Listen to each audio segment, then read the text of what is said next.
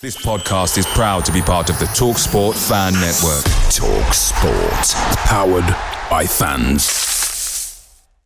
The TalkSport Fan Network is proudly supported by McDelivery, bringing you the food you love. McDelivery, like McKenna, brings a top-tier lineup. With Leif Davis-esque delivery right to your door, you'll always be winning with McDelivery. So the only thing left to say is, you win. Order now on the McDonald's app, and you can also get rewards points delivered too, so that ordering today means some tasty rewards for tomorrow. Only via app at participating restaurants. 18 plus. Rewards registration required. Points only on menu items. Delivery fee and terms apply. See mcdonalds.com. The TalkSport Fan Network is proudly teaming up with Free for Mental Health Awareness Week this year. We understand that the journey as a supporter isn't always smooth sailing, but rest assured you're not alone. There's a vast network of fellow fans who share your passion and may be experiencing similar challenges. Honesty is key in any relationship. If your friend asks you how you are feeling, tell them honestly. If you're going through a difficult time, let them know. Opening up about how you are feeling can really make a difference. After all, they are your mates for a reason. Let's all take a moment to talk more than football. It's a stumble, a slip, a wobble, a hobble. Does it leave automatic promotion? Improbable. Welcome to the Blue Monday podcast.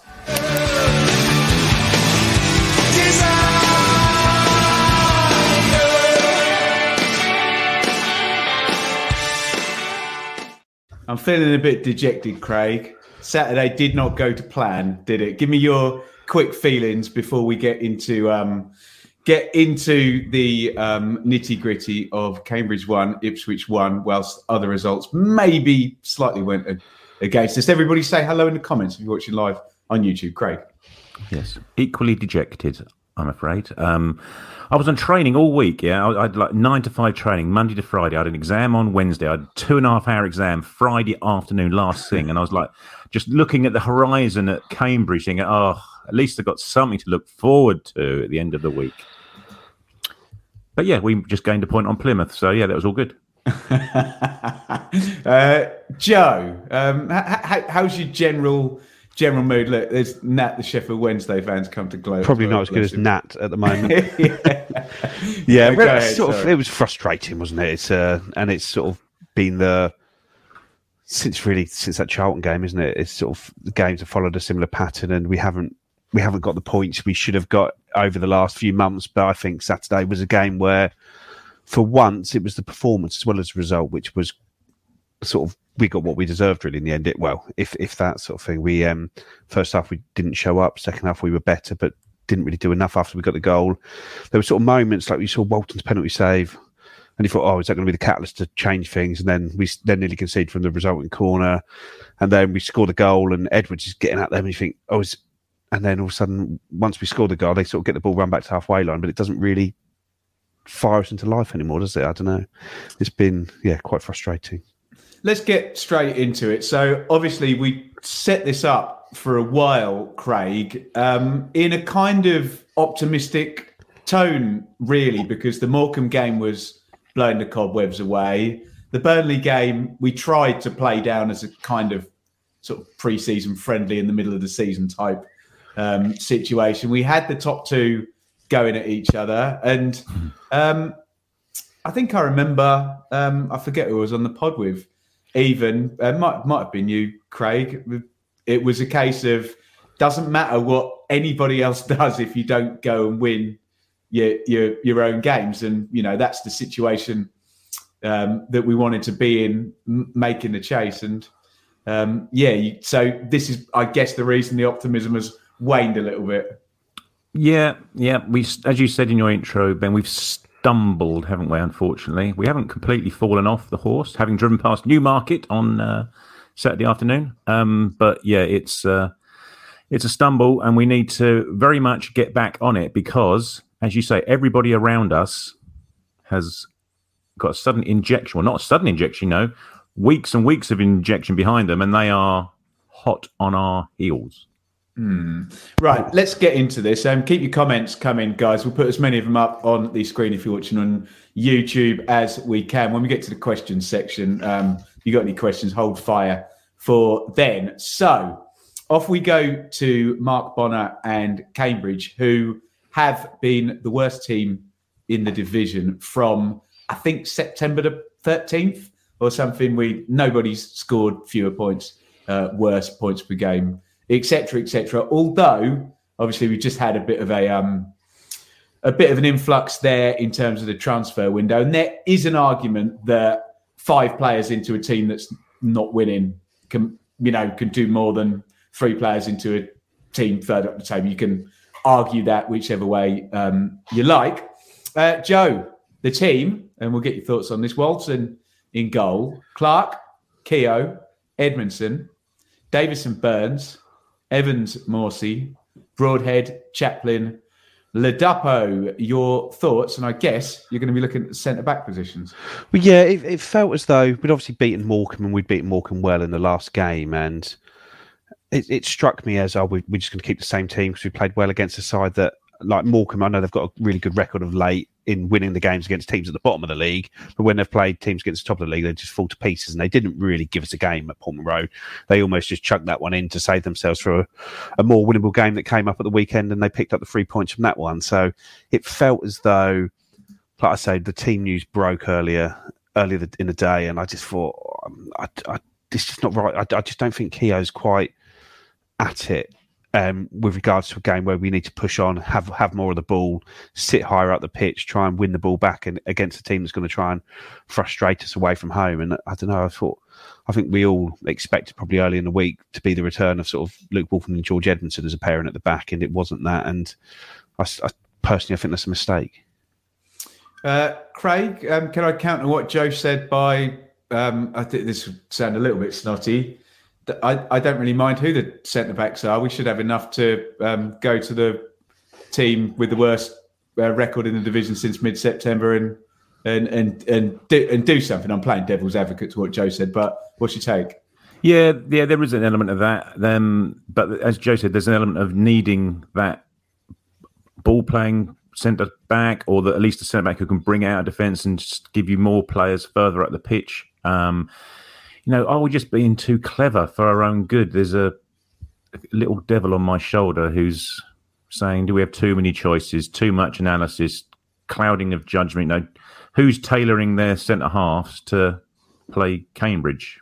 Why are we not just playing our best 11, or the majority of our best 11, and just trusting them to get a job done? Are we just overcomplicating things unnecessarily? I don't know. That's come up a fair bit, Joe, that as an argument, hasn't it? That Sheffield Wednesday are very solid and don't concede any goals.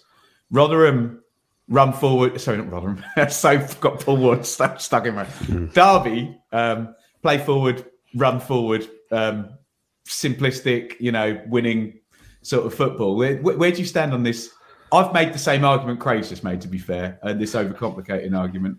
Yeah, well, I don't think throughout the rest of the team we overcomplicate it too much. We sort of generally just tend to tweak the forward players more. That's what it always used to be, wasn't it? We just tweak the forward players and rest them around. Sometimes some games they'd get the first hour, next game they might get the last half hour, and you sort of work it that way. But it seems just like defensively, I'd say we had that Charlton game where obviously what happened there when you had Wolfen and Edmondson as a as a centre-back pairing. We haven't seen them as a centre-back pairing since. There's sort of been Wolfen and a Burgess, which hasn't really been working clean sheet-wise. Well, nothing's really been working clean sheet-wise since that point. And it's just a little bit of a... I don't know, best teams don't change their centre-backs very often. And I can understand when you're playing a team, like we say, with no disrespect to someone like Morecambe, when you're at home to Morecambe and you want to get a game in the legs of Keogh or Burgess or Edmondson, just to keep them going throughout the rest of the season. But I don't know, you don't need to be making that many changes. And through the spine of the team, we don't really make that many changes. It's just we've just started to at that centre back position, and it's maybe having 4 senior guys there has given him one too many options. Let's have a look at the Cambridge team. So Mitov had returned a couple of games ago. He, like a lot of the Cambridge team, had a very good season last time out. They have added some experience there. You can see Bennett and Morrison sort of returning to Cambridge. I think that was where he started before. What I considered a perfectly serviceable Championship centre-back. Jones, Bennett, Profi, McGrandles is a new one in. Digby, you can still find him. Nibs, who we're going to hear more from in a minute, who was linked with our good friends Plymouth not so long ago before the transfer window opened. Smith and Ironside up top. Your thoughts, Craig? Yeah, not anything to be particularly concerned about, I don't think. Obviously, they had a few experienced new recruits drop in January, but again, we shouldn't be going to Cambridge and concerning ourselves. Again, no disrespect, et cetera, but we shouldn't be, should we? We should be going there, looking to impose ourselves and looking to win the game, get back down the A14, 3 points in your pocket. I don't know, Ironside, is a perfectly serviceable League One striker. He always plays well against us, doesn't he? Yeah. And he did again yesterday, didn't he, Joe? I thought he was really impressive again. Won a lot of headers. He was very mobile, which may have just shown up being up against KO potentially. But McGrandles does what McGrandles does. It just happened to be that they all seem to click, get better after January settling in against ourselves. Because they were all right. When the first half, they were snapping to every single tackle. Didn't give us a moment's peace when we did manage to venture into their half. I thought their two wing backs were a little bit ropey, to be fair. I think both Burns and when Edwards come on had their wing backs on toast a little bit, didn't they? So Kieran McKenna, Joe, has come out and particularly panned the first half. What was your take on, assuming that you agree with him, what was your take on why it was so bad? And take us up to that opening goal, maybe. Well, we were just sluggish, really, from the start. There was no zip. I was watching in the stadium, so it's not like I could see anything that was maybe more obvious from a different angle. There didn't seem anything obvious as to why we were just that bit slow. The pitch didn't look bad. It wasn't bobbly or anything like that. But we just seemed to, every time, especially sort of in the midfield, Evans especially, and Morsey as well. They just, rather than play that first time ball, it was always just take the extra touch, take the extra second, and then when they did pass it to the sort of likes of Davis or Clark or Burns, it always seemed to be that sort of yard behind them rather than yard in front of them, and that just sort of went from there. But there were also a few times where we got into sort of half decent positions in the box, and we ended up working the ball around so much that we ended up with the ball back in the halfway line without Cambridge having really done anything, from when somebody could have just been opening their body up and having a shot there, and it just seemed like we tried to overplay at times, and then in the midfield, as happened for the goal and for the penalty there, sort of Lee Evans maybe not really strong enough in there. Just Paul Digby just sort of powered through him, and I don't know. He's just when the ball gets around him, he sometimes lacks that mobility in there, and I thought that was really obvious for there in what was quite a mobile midfield three that Cambridge had on there that were sort of really sharp in there. That we didn't really get into the pace of the game from that side of it, other than all the sort of all the ball we had. What's your take, Craig? And if you want to deal with what was frankly an excellent opening goal by Nibs. Yeah, well, as Jay said, we were just really pedestrian, really passive. If people who are watching and listening will know that when we're at our worst, that's what it was like. It was just so slow. Everyone was just taking extra touches. Morsey was playing really, really deep yesterday. He's playing first half. He's playing on the toes of the centre halves.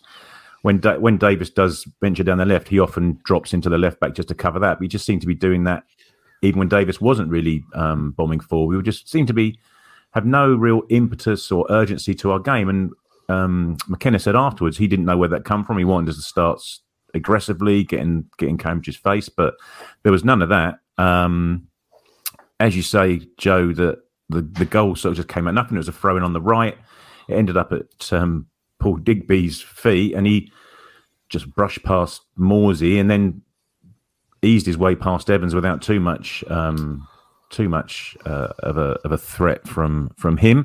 The ball fell to Nibs, who then had a back-tracking Keogh in front of him, and Keogh seemed to sort of lose his bearings and not cover the goal that Nibs was about to shoot at, and he sort of cut across it with his right foot. And yet again, we find ourselves on the back of a shot from distance, which nestles itself very nicely into the far corner. As we were saying before, the before the show started. You say he started it just outside that far post, and it just fades back into that bottom corner. We're finding out how good League One players are at shooting from distance, but we're not particularly finding out how good our players are shooting from distance. Because, as Joe says, we have perfect opportunity to do it, but no one just seems to have the confidence to do it, or are they just told simply, the likelihood of you scoring is so low, let's work it into a better position to get ourselves a better chance of scoring. But, you watch the League One highlights, people are shooting from distance and scoring, and people are fumbling, goalkeepers are fumbling the shots and you're getting tap-ins. But I say it just doesn't seem to be the way we do stuff. Andy Warren made a good point, actually. I watched him and Stu's post-match video, and the way he phrased it was good. The goal was against the run of possession, not necessarily against the run of play. And I thought that was a very good way of putting it. We had all the possession, but we weren't on top in the game at that point. And it then actually sparked Cambridge into more of an attacking threat. And for the next 10 minutes or so, we were holding on. Joe? Yeah, no, agreed. Like I said, with the shot, I was right in line with that, and as soon as it left his boot, you could see where that was ending up, and it just sort of flies across the surface and just cuts back in, and probably ends up sort of that far inside the post, and no saving that. And a few minutes later, it's another nothing ball up there, which Ironside just sort of managed to sort of bundle his way past Evans again in the midfield there, and the ball drops to sort of McGrandles, who runs onto it and just squares up Edmondson and drops a shoulder inside, and Edmondson just dangles the leg out there, which I think he could have avoided if he wanted to, but he obviously didn't want to or need to, and it's a penalty, but it's another very, very avoidable piece of defending where Joe, it's just them wanting it more in midfield, really, wasn't it there? What is the issue with, and so there's the Hanlon goal against Wickham. What was the other? There was another dribbling goal. Oxford goal, wasn't it? Yes, the Wiltshire goal. Yeah. And this penalty. What is the issue here with players dribbling the ball into our box? Well, I think sometimes the midfield sort of push up a bit high, and then once you get the other side of the midfield, there isn't really someone screening, is there? Because Sam Morsey, it tends to sort of, I know he was a bit deeper yesterday, but when we don't have the ball, he tends to sort of push up a little bit more. And Lee Evans or Cameron Humphreys previously been a sort of deeper lying of the midfielders, and they're sort of maybe just not getting themselves in the best positions and don't have the mobility or pace or strength to just take a cynical foul, just chop them down when they get past them there. Like I say, I watched Man City v Tottenham today. The amount of times, as soon as Man City lose the ball, they just foul. They just foul someone every time because they don't want to give the ball away in transition because it's dangerous. But we don't seem to do that. We give away enough fouls during the rest of the game when there's just nothing needing to doing. We put a silly little late challenge in, which is going nowhere. But when you actually need to just drag someone down, we don't do it, and that's what all the top teams do. They just foul, and we don't. Evans was doing that at the beginning of the season, to be fair. Before his injury, he was mopping everything up. I don't think he just had that little bit extra agility, pace, whatever you want to call it. But I think in the first 3 or 4 months of the season, where it was until he got injured, I thought he was fantastic at that mopping up, that little tug back, that screening, But whether he's just lost that since the injury, I don't know. But Joe's exactly right about those fouls. When we were chasing the game, the last 10 minutes, including injury time, trying to win the game, the amount of naive fouls we gave away was just ridiculous. And the ref's going to give him, and Cambridge is certainly going to go down for him. But why are you doing it then? It was frustrating. And let's just focus in on that penalty, Craig. So 7 minutes I've just checked between the goal and the penalty, and I think it was Joe said catalyst, turning point, use whatever word you're comfortable with. How would things have played out differently if that penalty had been scored? Gee whiz. There were some boos at half-time anyway, but good Lord, there'd have been seats being thrown on the pitch, I think, if it had gone in. We just did not turn up for that first half. I don't know why. And even as Joe said at the very beginning, even that penalty save didn't really give us a kick up the backside either, to give us any sort of momentum, because Cambridge was basically on top for that last period of the first half. Morsey tried to get the team going, but it just it just didn't happen for whatever reason. It's even like the roles were reversed, wasn't it, between Morsy and Evans, where when normally you get Lee Evans landing on the ball in that corner of the box to whip across it in, that seemed to be Sam Morsy landing on that position. And Evans has got a fantastic delivery on him, but Morsy sort of just tried to clip it in there. And it just seemed, I don't know, it seemed just very, very confused in that middle there to me yesterday. Yeah. Half-time, Joe, triple substitution? It wasn't triple, wasn't a double, was it? Yep. Davis, triple, yeah. Clark and Evans. But Evans was nearly going off before half-time. So Evans had a knock and Marcus Harness was stripped ready to come on for him before half-time. So it was going to be a positive change at that point because you had Cameron Humphreys on the bench. But no, Harness was stripped coming on for Evans before the half-time breaks. That was going to happen. And then, so the half-time comes and Evans is replaced by Harness, Janoi Donacien on for Harry Clark and Kyle Edwards on for Leif Davis. And Joe, are we into kind of, shake it up baby territory rather than we're going to change anything tactically? Let's put a dribbly player on and a good finisher and execute plan A better, right? No, it did change the shape, didn't it? Because it meant it ended up with Morsy basically just screening the defence on his own. Edwards was playing very, very high on the left. It was sort of almost like a left winger rather than a left wing back. He was getting back, sort of making a token effort to get back when he needed to. Broadhead had sort of drifted very far inside and was almost playing as a second striker rather than a 10. And then sort of Chaplin and Harness were just nominally sort of central midfielders, but without really dropping back into it. So it was hard to sort of work out exactly what the formation was, but it was, I'd have put it down as sort of like a 3-1-4-2 or something like that. Yeah, we weren't playing anybody defensively on the left, were we, at all? There was just a big gap there and hoping that Edmondson can get across to cover it, really. But I thought Donacien and Burns pretty much clicked straight away, didn't they? They certainly for the first quarter of an hour, 20 minutes of that that's been a good partnership before, Craig, hasn't it? Yeah. But then Clark didn't really do anything particularly poor, I didn't think, in the first half, to be honest. What he did provide was a long throw out of nowhere and a proper Rory Delap flat long throw out of nowhere. His time at Stoke obviously rubbed off on him, and it honestly came out of nowhere, didn't it, Joe? And he really, really slung it in at pace as well. That was the highlight of the first half. First took a long throw, and everyone went, "Huh? Where did that come from?" So yeah, no, it was good. Yeah. That was the highlight of the first half, I think, Joe, wasn't it? The one, well, he had two. One was a bit floaty, but the first one he absolutely slung it like an exocet. And how did the changes affect going into that second half leading up to the equaliser then, Craig? Well, we came out of half-time really, really looking sharp, didn't we, I thought, for the first 10 minutes. Kyle Edwards, like Donacien, got down to the byline a couple of times, him and Burns playing each other, and then some pullbacks. Edwards got on the ball and just went after Bennett, and Bennett just could not touch him. And there, but no, so it looked really sharp for that first 10 minutes of the second half. And to the equalising goal, Craig? Yeah, well, I think, but Morsy had the ball in the centre, and he tried it a few times just to sort of clip a ball out wide to Edwards. And as Joe says, Edwards had Bennett every single time, but it's strange we didn't really get the ball out to him more than we did. And he, with a bit of skill, nice bit of skill, tricks his way past and keeps going. And he's strong, holds off the challenge, gets to the byline, pulls it back to the Dapper, who has a really nice, opens himself up and sort of just deflects the ball in, doesn't he? Rather than put any power towards it, he just uses the pace of the ball and opens his foot up and deflects it into the far corner.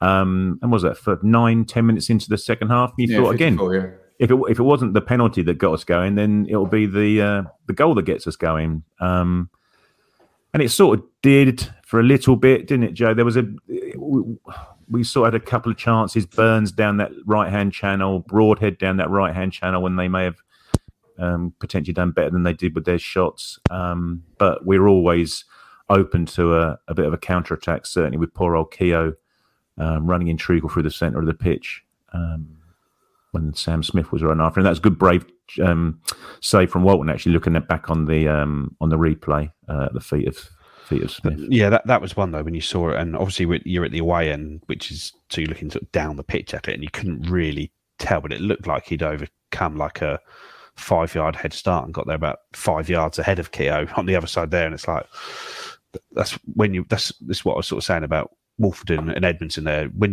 If you want to play that game where you're going to push up, have a lot of possession, you need your centre backs to be quick and read the game well and work around from there. And you might lose a bit of the physicality that you want to have in that sort of game. But when we were behind and you wanted to push that line up high, you need pace in that line, don't you? If you're playing it so high.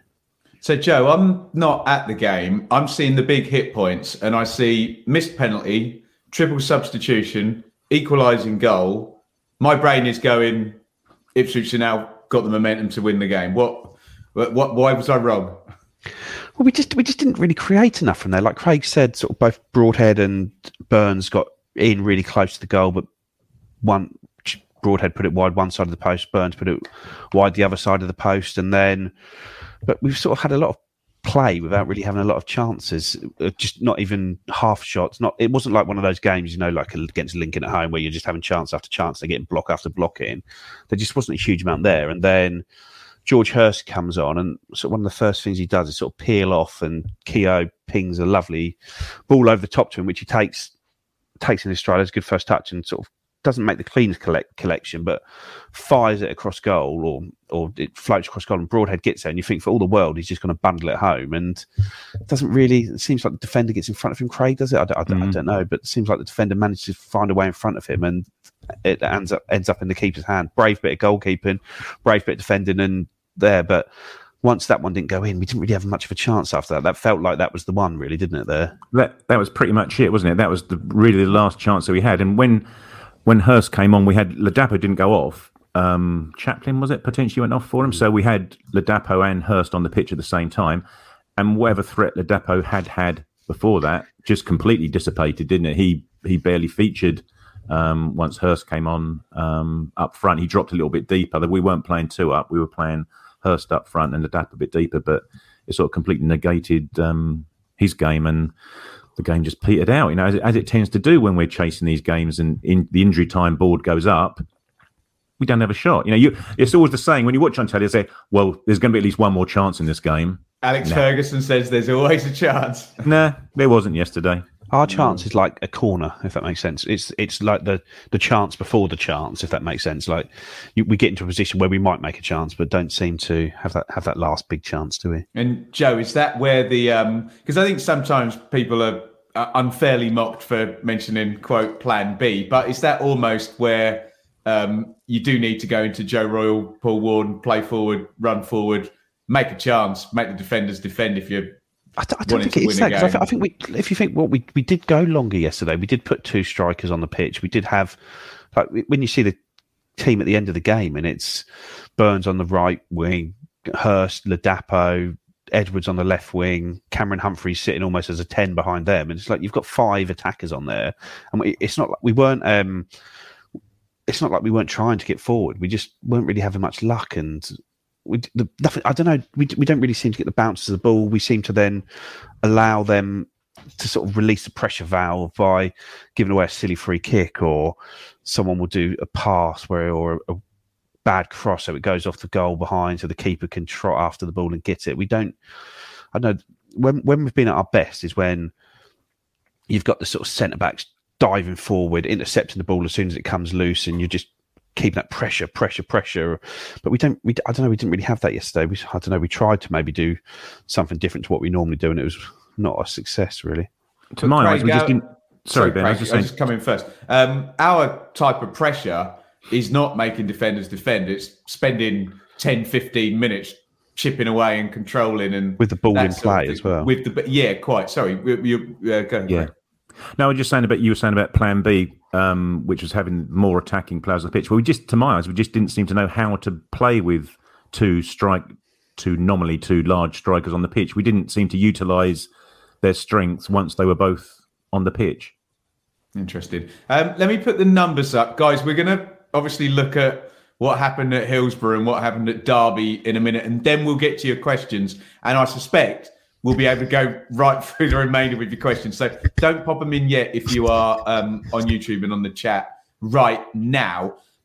So, interesting one, this one. Obviously, the XG numbers heavily padded by the missed penalty, but 0.95 Cambridge to 0.62, which I think Dan has said in the comments up here, is our lowest of the season, 14 shots to 6, but no, quote, big chances by the Foot Mob. Standard 73% possession, translating to a single point. Final say on this one at Cambridge, Joe? Well, I think when you look at the stats there, probably if you take the penalty out of it, it's expected goals 0.6 versus 0.16, basically, isn't it? It's a 0-0, isn't it, there, really? And we managed to get a good goal. They got a good goal, and there wasn't really much else that happened in the game other than a missed penalty. So we're lucky to get away with a point, really. It's probably one of the first games. I don't know. I think a point was probably fair, but there's not many games where we haven't deserved to win one way or another. We might have edged it or battered them, but there's not been many where you sort of walk away thinking that just wasn't good enough, really. And that first half certainly fell into that category. It was a poorer performance as we put in this season, the first half, and the second half was good for 10-15 minutes, and then after that was just they saw the game out relatively comfortably. But then if you get a goal, it changes all that, doesn't it?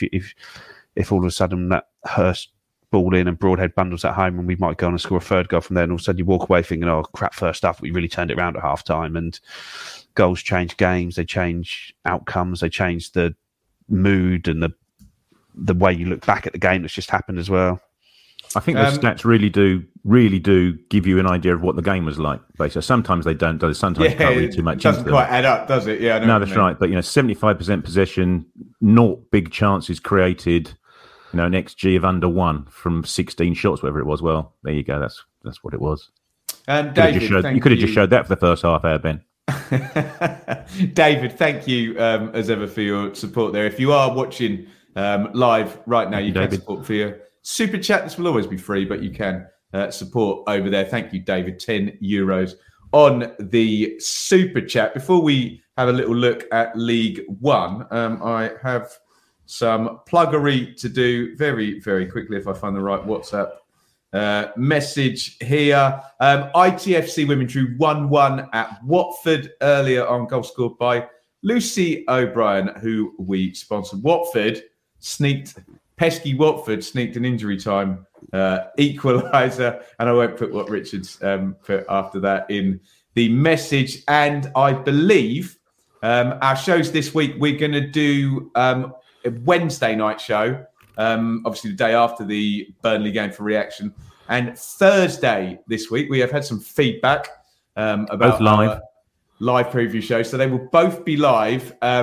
This big game, if it wasn't a must-win before, I don't know what it is now, but we've been over this over the years of the podcast against Sheffield Wednesday. Away days are great, but there's nothing quite like home comforts. The same goes for McDonald's. Maximise your home advantage with McDelivery. You in? Order now on the McDonald's app. At participating restaurants, 18 plus, serving times, delivery fee and terms apply. See mcdonalds.com. Blue Monday are delighted to be partnered with TalkSport Fan Network and NordVPN, giving you the best possible offering for browsing the internet securely. NordVPN opens up global streaming options for content not available in your region by switching your virtual location quicker than Wes Burns running down the wing. NordVPN acts like your cyber Sam Morsey whilst online, protecting your personal data and sensitive info like passwords and credit card details from falling into the wrong hands. For about the price of an ITFC match program a month or a Blue Monday Telegram subscription, you can get yourself a NordVPN account which can be used across 6 different devices. If you need to rapidly change direction like Amari Hutchinson, there's a 30-day money-back guarantee. To get the best discount off your NordVPN plan, go to nordvpn.com/Blue Monday or click the link in the podcast or YouTube subscription to be taken straight there, supporting us here at Blue Monday in the process. The TalkSport Fan Network is proudly teaming up with Free for Mental Health Awareness Week this year. We understand that the journey as a supporter isn't always smooth sailing, but rest assured you're not alone. There's a vast network of fellow fans who share your passion and may be experiencing similar challenges. Honesty is key in any relationship. If your friend asks you how you are feeling, tell them honestly. If you're going through a difficult time, let them know. Opening up about how you are feeling can really make a difference. After all, they are your mates for a reason. Let's all take a moment to talk more than football. Speaking of which, in League One, obviously the two games we're going to pick out are fairly obvious here, but I'll go through the rest of the card anyway. So Accrington 0, Lincoln 3, Golford 10, Bishop in that one. Bolton 1, Cheltenham 0. I know Derby are moving slightly quicker than Bolton, but I believe they're tied on points, having played a couple of games more. Bristol Rovers 0, MK 2, Derby 5, Morecambe 0, Derby 15 unbeaten, 6 straight victories. And that's McGoldrick's third hat-trick of the season, isn't it? After having David McGoldrick, never scored one in his career. Scored a hat-trick, has 3 hat-tricks in 7 home games. Exeter 1, Charlton 2, Fleetwood 2, Burton 3, Forest Green 0. Making his debut that day for Fleetwood. Indeed, having just signed from Burton as well. Forest Green 0, Peterborough 2. Just keep an eye on 6th place and Peterborough, maybe. We'll come back to that. Oxford 0, Shrewsbury 1, Port Vale 0, Wickham 3, Pompey 1, Barnsley 1, again in that 6th place. And the big one, the giant, first against second, although they swapped places. Sheffield Wednesday 1, Plymouth 0. So first of all, your reaction to the outcome. Obviously, we didn't make good on taking 3 points out of anybody by not winning, Craig. But your reaction on the outcome, I've now flip-flopped. I now have Sheffield Wednesday as title favourites as of today. They're going to get stress tested on Saturday, I hope. But what's your take on the outcome of the Wednesday Plymouth game? It's very brave of you, Ben, to now predict that Sheffield Wednesday, with a game in hand and top of the league, are now your promotion favourites. They are now my title favourites, not my promotion favourites. Important distinction, thank you. I haven't been on them all season. I've not thought it was going to go that way, I have to say, but. No, well, I didn't. I couldn't really work out myself what our preferred result was going to be. No. You went for all three of them. I thought, well, yeah, possibly. But at the end of the day, it didn't really matter too much unless we did our job, which we didn't. So yeah, is what it is now, isn't it? They've got a game in hand against us. Surely we need to beat them now just to even that game in hand out, really, more than anything else. But yeah, it's. I don't think that'll affect Plymouth untowardly. I don't know. There's some chat going in about Cooper. I don't know what the situation is. He went out injured, didn't he? With his injury, yeah. I don't know if there's currently yet been any update or news on that. That could obviously have more of effect on them than any Whittaker loss massively would do. Yeah. But yeah, it's more concern of the guys that are creeping up behind us, I think. Not creeping. They're bloody coming yelling, waving a cricket bat, Craig. Scoring 5 goals every match, yeah. Yeah. Yanni Cowley actually was on the Football League show with me last night, apart from obviously saying that we're the best team in the division again, was saying that McGoldrick shouldn't be playing in League One. I think we can probably I have info from spending the afternoon, Mr. Cowley, that I'll give to you off air. Oh, how exciting! But wouldn't McGoldrick be in our team, in our setup? There's one of those 2 number 10s, having McGoldrick there twisting and turning and feeding things in, having shots from range. Oh, perfect. Joe, your take on the big head-to-head at the top and just Derby County and this streak now? Yeah, well, my big take and sort of a more general point is, isn't it fantastic to see such a big crowd in League One? Plymouth, they sold out the away end at Ipswich. We had a sellout here.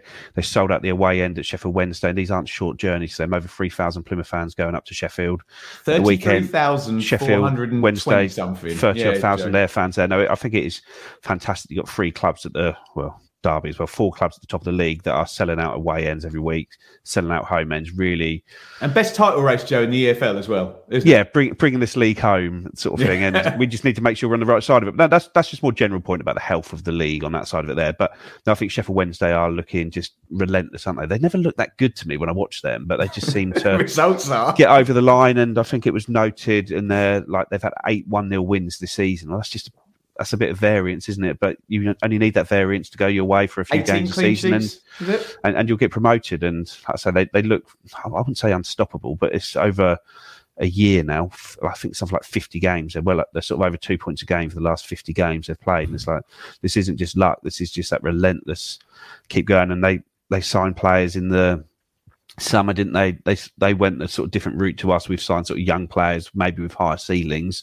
They've signed older players who know how to get out of this league, and Michael Smith and Michael Hickway, and it seems to be paying benefits for them, well, in the short term at least, and that they look good. Plymouth, I say, if Michael Cooper is injured, that's going to be a massive, massive blow for them, because he's so important how they play, because they are the team that rely heavily on them. But I say Derby with Paul Warne, I think there's probably an argument that Paul Warne's probably the best manager in this division, isn't there, with regards to knowing what it needs to take to get out of this division. He might not be the best manager in the Championship, or better than any of a Schumacher or McKenna or a Moore in the Championship, but certainly in League One, he knows how to get teams out of this league. And I say the way Derby are going at the moment is, I don't think they'll catch Sheffield Wednesday or Plymouth personally. I think one of Ipswich or Derby may catch them, but I think if we can catch them, Derby can't, if that makes sense, because they've been on such a good run for 20 games. They're going to lose a couple at some point. It's not going to be a 30-game unbeaten run, is it? They're going to have to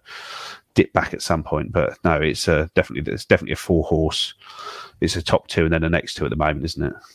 I believe so. And I've had a good look at all the fixtures and whatnot, and I've got March the 11th kind of circled for if Plymouth are still second with, say, a 3 or a 4 point lead. I think, looking at their last 10 games, and by the way, they play, I think, Peterborough, Barnsley, Derby, all before then. I think I would then say Plymouth will probably be able to hold out. Obviously, agree with what Craig says. If Mike Cooper's not about that, might change my mind on that. But I'm changing my mind every second week on this. Next Saturday, if we beat Sheffield Wednesday next Saturday and Plymouth drop a point or 2, we're gonna think we're right back in it, aren't we? And Derby are going to think they're in it if they keep winning as well, aren't they? So it'd be nice to drag them back into it, wouldn't it? Those by winning next week.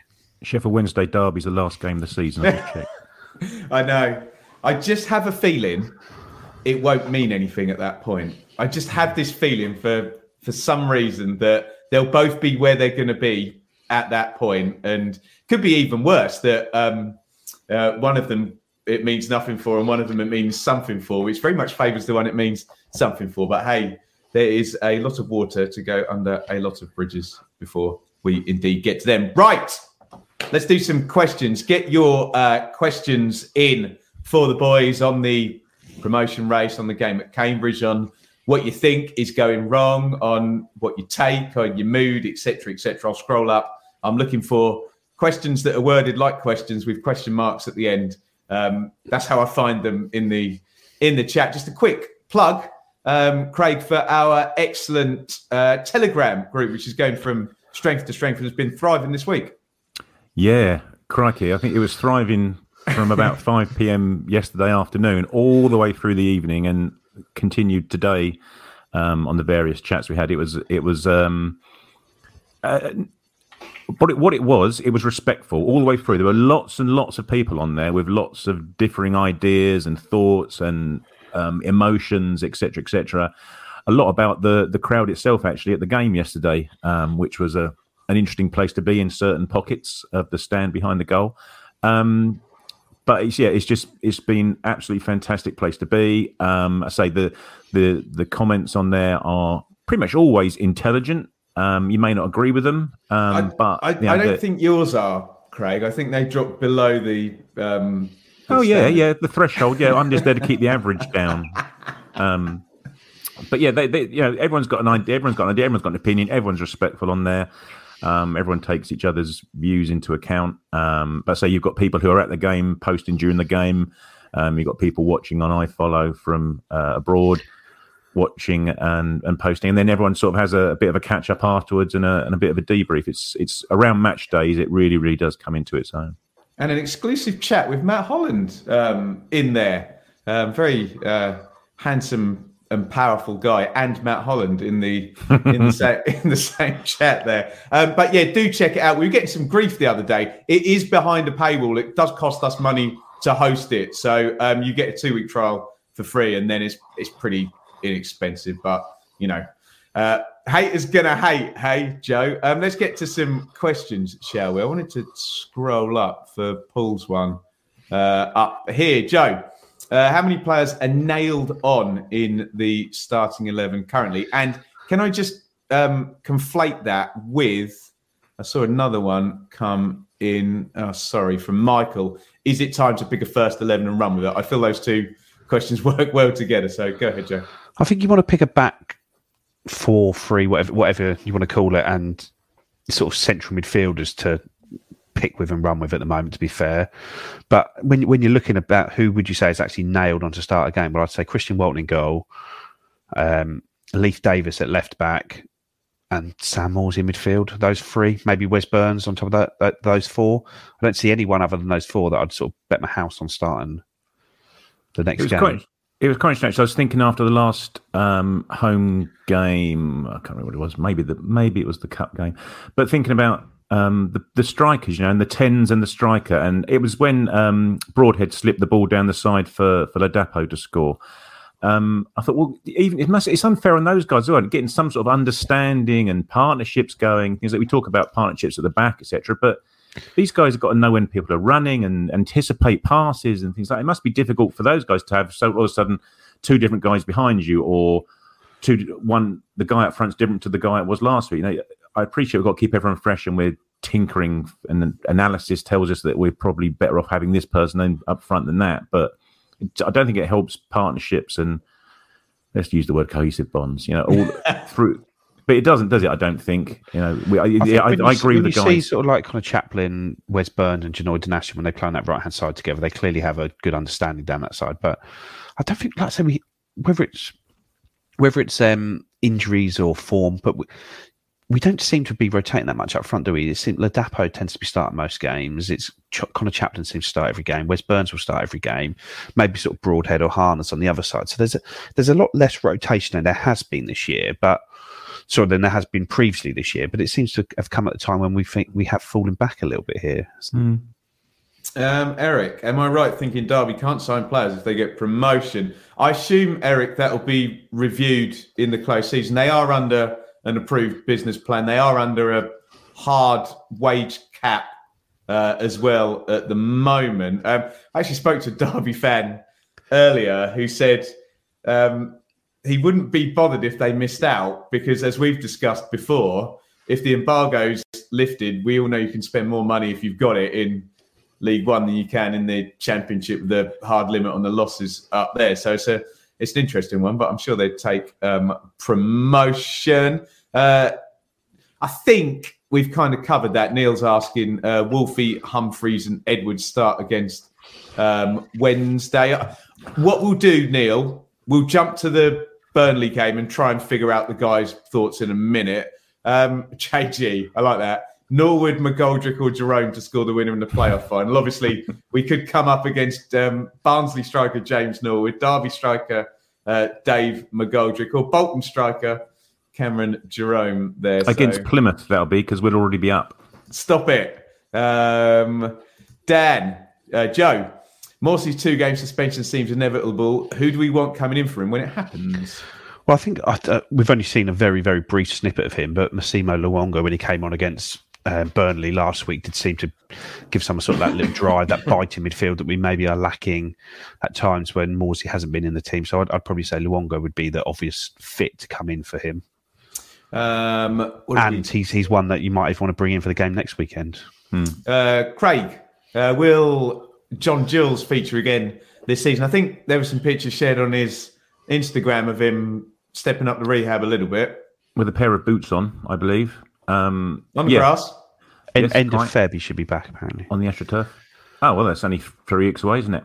I 100% really. I've liked him as a player. I think he fits the system that we play, so I've got no issue at all with him coming. It just adds another body into the mix, doesn't it, to try and fit into that number 10. But he can also play up front, can't he, as well? So he's a little bit more... if you want a bit more mobility up there as well, he can do that. So I think he'll definitely come back in. And, from what we understand is that the club are trying to make his signing permanent, I believe, if they can as well. So there's no reason to suggest why not. David, I'll take this one. Do you think we could drop out of the playoff picture altogether? That would be a hard no for me. Famous last words. But the way this league is, what we're doing at the moment is not good enough to keep up with teams that are battering out over 2 points per game for 20-game periods. I think it's an 11-point lead with 17 to play, is it? And essentially, we have to do relegation form probably. If we were to tack on another 8 or 9 games of bad run, you're looking at sort of relegation form for 20 games under a point per game. And I don't see that happening. And we're in disaster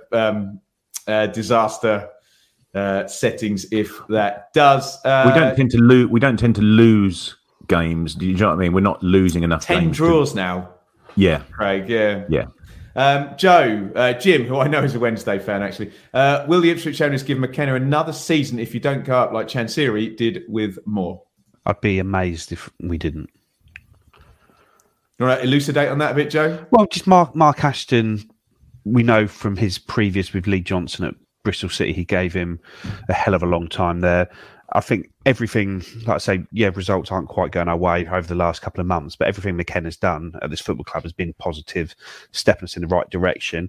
Ultimately, we did finish 11th last year, and if we go from 11th to 3rd or 4th, that is a big improvement. And if we do finish, I say we're still on track for 87 points this season. We're not looking at the playoffs thinking, if we can go on a decent run, we'll probably make the playoffs. We are, like you saying previously, we're basically nailed on for top 6 as minimum already, and it's just what we can do to go from here. Yeah, if the season falls off a total cliff from here, then maybe things might change, but I don't see that happening, and I don't see past McKenna being the right man for this football club. I think he's done a hell of a lot for us on and off the pitch already, and so we want to see this journey continue. And we're talking about signing players with high ceilings, weren't we? You've got a manager with a high ceiling as well, haven't you, at the moment? So I can't imagine there's any thought of that, to be honest. Craig, I'm sorry, I was just going to add there. People keep talking to me and saying, "No, don't worry, Ben, you'll be all right. You'll go up for the playoffs." They don't understand Ipswich and the playoffs, do they? Michael, is JD going to see off the new fullback? He's had more comebacks than I don't know. Insert musical artist there. That's a no for me, Craig. But what are you saying? Yeah, I think so as well. Well, again, it may well be horses for courses. If I did think actually last week that you might see Donatian against Sheffield Wednesday just by virtue of needing a more defensively minded, solid defender there. But you don't splash out £1 million on a fullback not to play him in Division 3, do you? Joe, last one here. Unless any more questions come in, get them in now. We're going to go on to the Burnley and then Sheffield Wednesday ideas. Obviously, we don't want to steal the thunder of the Premier Show coming up. Do you think Hurst will do anything of note? Where are you with Hurst now, Joe? Because you've been sort of saying that it had been a long-term plan to get him, and now they've got him. It feels like, I don't know, he must be seeing something that's telling him he's not quite ready yet. Well, he hasn't played a lot, has he? That's the problem. And Freddie Ladapo is banging form, really, isn't he? So he's going to get his chances. He'll get another chance on Tuesday night against Burnley in the Cup, won't he? I'll be amazed if he doesn't start that one. And I thought he did really well against Burnley at home in the FA Cup. I thought he's really put himself about well, made some great runs, sort of gave the defenders a lot to worry about, and maybe gives us that slightly different option to Ladapo, somebody who wants to play on the shoulder as opposed to dropping in short and trying to link up play that way. So I think he'll offer us something. He hasn't, when he's come on as sub, he's sort of had half chances when he's got on, but not really got himself involved enough in the game. Joe, I've got to put you over here, actually. Neil's asking, could you see many players leaving if we go up? Someone could probably clip out me and Joe disagreeing on Wolf, or was that in the Telegram? And I was saying, Swansea could get Wolfenden done. And Joe was going, nah, they can't do that. Having seen Russ Martin's press conference on Thursday, Joe was very, very much right about that, and I was wrong. I don't think Swansea can get anything done. Anybody done. They can't get Leon Best done at the moment, bless them. Craig, could you see many players leaving if we don't go up? My experience, Craig, of Mark Ashton from Bristol City is that would be a yes, that the churn would then begin and we would see a couple of the better players go and some new players coming in, would be my take based on what I've seen prior. Obviously, he's got different FFP rules here, but what was your take? Well, I don't know. I think you'll probably see a refresh in centre midfield. I can't imagine we're going Morsey and Evans into another year. I think we're still sort of trying to shoehorn Morsey into a role that he's not particularly comfortable with. There'll be 31 coming on 30 for Evans, I suppose, when they're another year older. Probably just another chance for McKenna to put his stamp and get get his players in. The thing is, in terms of people leaving, the ones you'd probably concern yourself about leaving would be Davis, maybe Chaplin potentially. But these guys are getting paid well, aren't they, for Championship, really? And apart from the very top of the Championship, they're getting paid Championship wages. So from that respect, you wouldn't see anyone leaving, unless it'll be Davises and your Wolfendens, the young up and coming jewel in the crown players that think you could go. I think we'll be looking to sign people like John Jules and that type of player, and it may just be a natural churn rather than losing our best players potentially. Yeah, fair point. Joe, Rob, who's going to break their duck first, Hurst or Broadhead? It's Broadhead. Broadhead's come a lot closer so far, hasn't he? And he looks like he's got more goals in him, and he looks like he's going to get more minutes in the team as well at the moment. So I'd say him. Craig, Rich, have we mentioned the under-18s? Don't answer that literally. No, we haven't. So mention them. No, we haven't. Next question. That was good, wasn't it? I really enjoyed that game. Well, certainly the first half. It was a fantastic match, like a game of basketball at some points. We had Liverpool on the rack for the vast majority of that first half. Jeffrey Rack-Sacchi. Really impressive performance. Obviously, we were invited. I couldn't mix with the hoi polloi.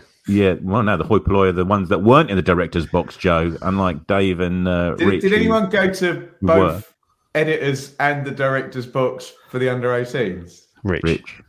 Oh, I think he's in the chat. We'll let him have a riposte to that. Yeah. Nah, don't. He gets all the good stuff, doesn't he, Rich? He does all the bloody admin. Does very little and takes all the glory. We don't mean it, Rich. I don't know. Right, let's talk. But West Ham in the quarterfinals at home for the Youth Cup as well, so into the final 8 as well. So there's no date for that yet, really, isn't it? No date yet, but it will be in the next 2 or 3 weeks. Yeah. Joe, what's your team for Burnley? Hladky in goal. Agreed. I think you need to mix up again. Donashian right back because Clark is cup tied. I'd get Wolfenden and Edmondson, given those two a game with each other. Centre backs, Greg Lee left back because Leif Davis isn't the most. I don't know what the word I'm looking for is. He's durable. Durable, yeah. He did really well, didn't he? He did really well in the last match he played. Yeah, and then midfield 2, I'd go Cam Humphreys and Massimo Luongo. Give them some minutes in there, and then probably Sonny Aluko ahead of them. Kyle Edwards with a start. Caden Jackson on the right wing and George Hurst up front. I think it'd probably be something along those lines. So it's almost a 10-11 changes sort of game, but similar to what there was in the home game. It was 8 changes, wasn't it, for the home game? But you just got to get minutes into these guys. It's now no longer the home game's been and gone. That was the one to win, wasn't it? I think now we're just a case of ticking it off and fulfilling the fixture, really. One of the only things I would say is Rich says he paid for his editor's ticket. I didn't. That's tremendous. So go ahead, Joe. I wouldn't take the players who aren't the first. I know you've got to name 9 subs, but I wouldn't take too many of the first team players that you want to get a rest into. You don't need them to travel up to Burnley probably on Monday to stay over. So you're probably going to go up there today when the podcast comes out tomorrow for those watching on YouTube. Going up there tomorrow to stay up there all day, to have it Tuesday, to travel back Tuesday night, to not be able to train on Wednesday, to then basically have Thursday, one training session really to go into the Sheffield Wednesday game. So I'd be leaving the key senior players back here, and I'd be leaving maybe even like someone like Martin Pert back here to keep training going throughout the week, just because sometimes you've just got to play what's in front of you, really. Now, before we finish up, and obviously we'll do the full live show, we'll be reflecting on the Burnley game on Wednesday. We'll do a Q&A, and then we'll talk about another head-to-head against Sheffield Wednesday, Craig, on Thursday. Would you blame anyone looking from the outside at Ipswich playing Sheffield Wednesday for saying Sheffield Wednesday kill now? They'll be looking to come and win, given the respective confidence of the two teams.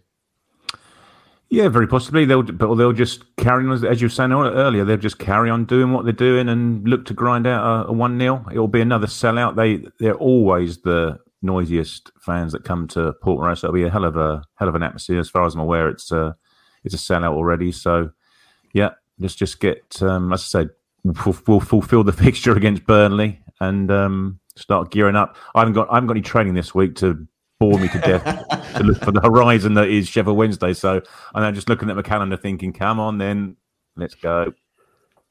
Joe, Sheffield Wednesday, what's your take?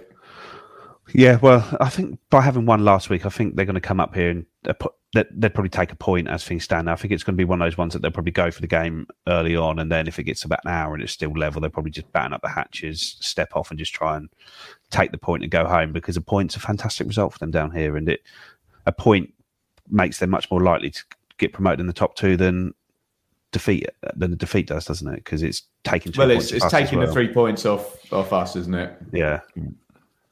But so for us, it's important because that game in hand just doesn't become a thing then, does it? If we've gained that 3 points, it'll put us back where we are at the moment, if you know what I mean. Yeah. Well, there we go. Let's just finish up quickly.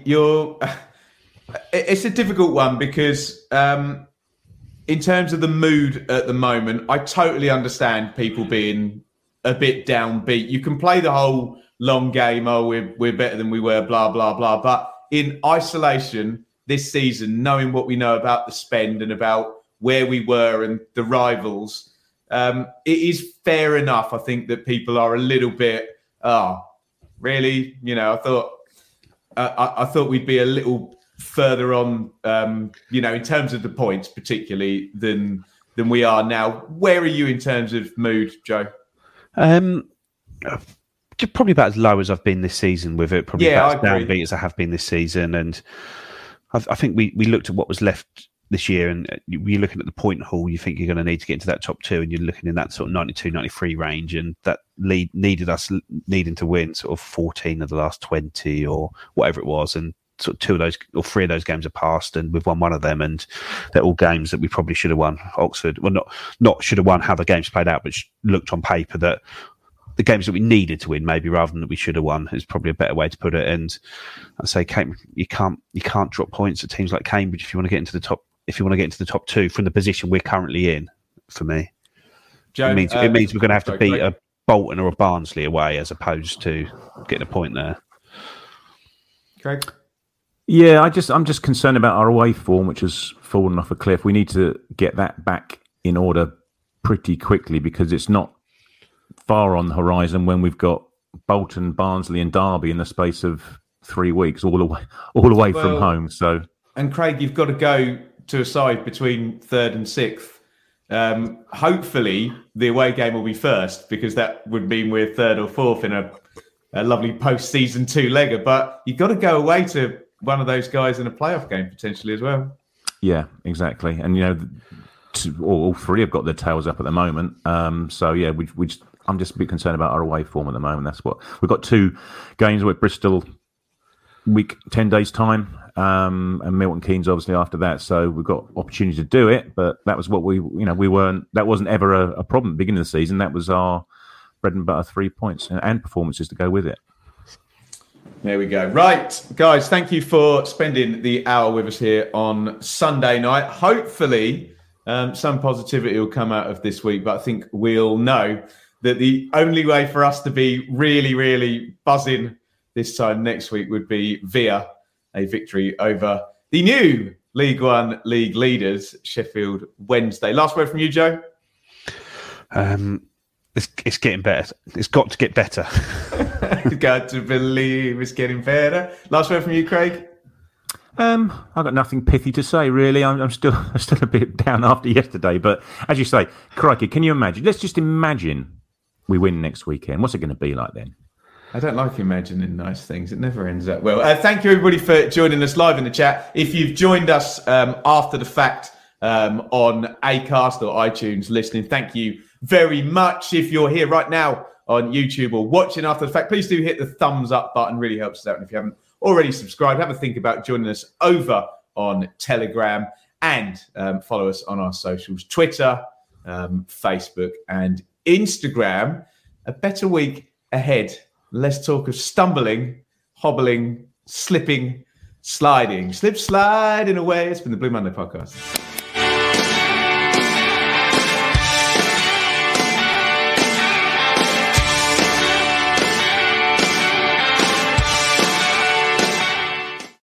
TalkSport Fan Network is proudly teaming up with Free for Mental Health Awareness Week this year.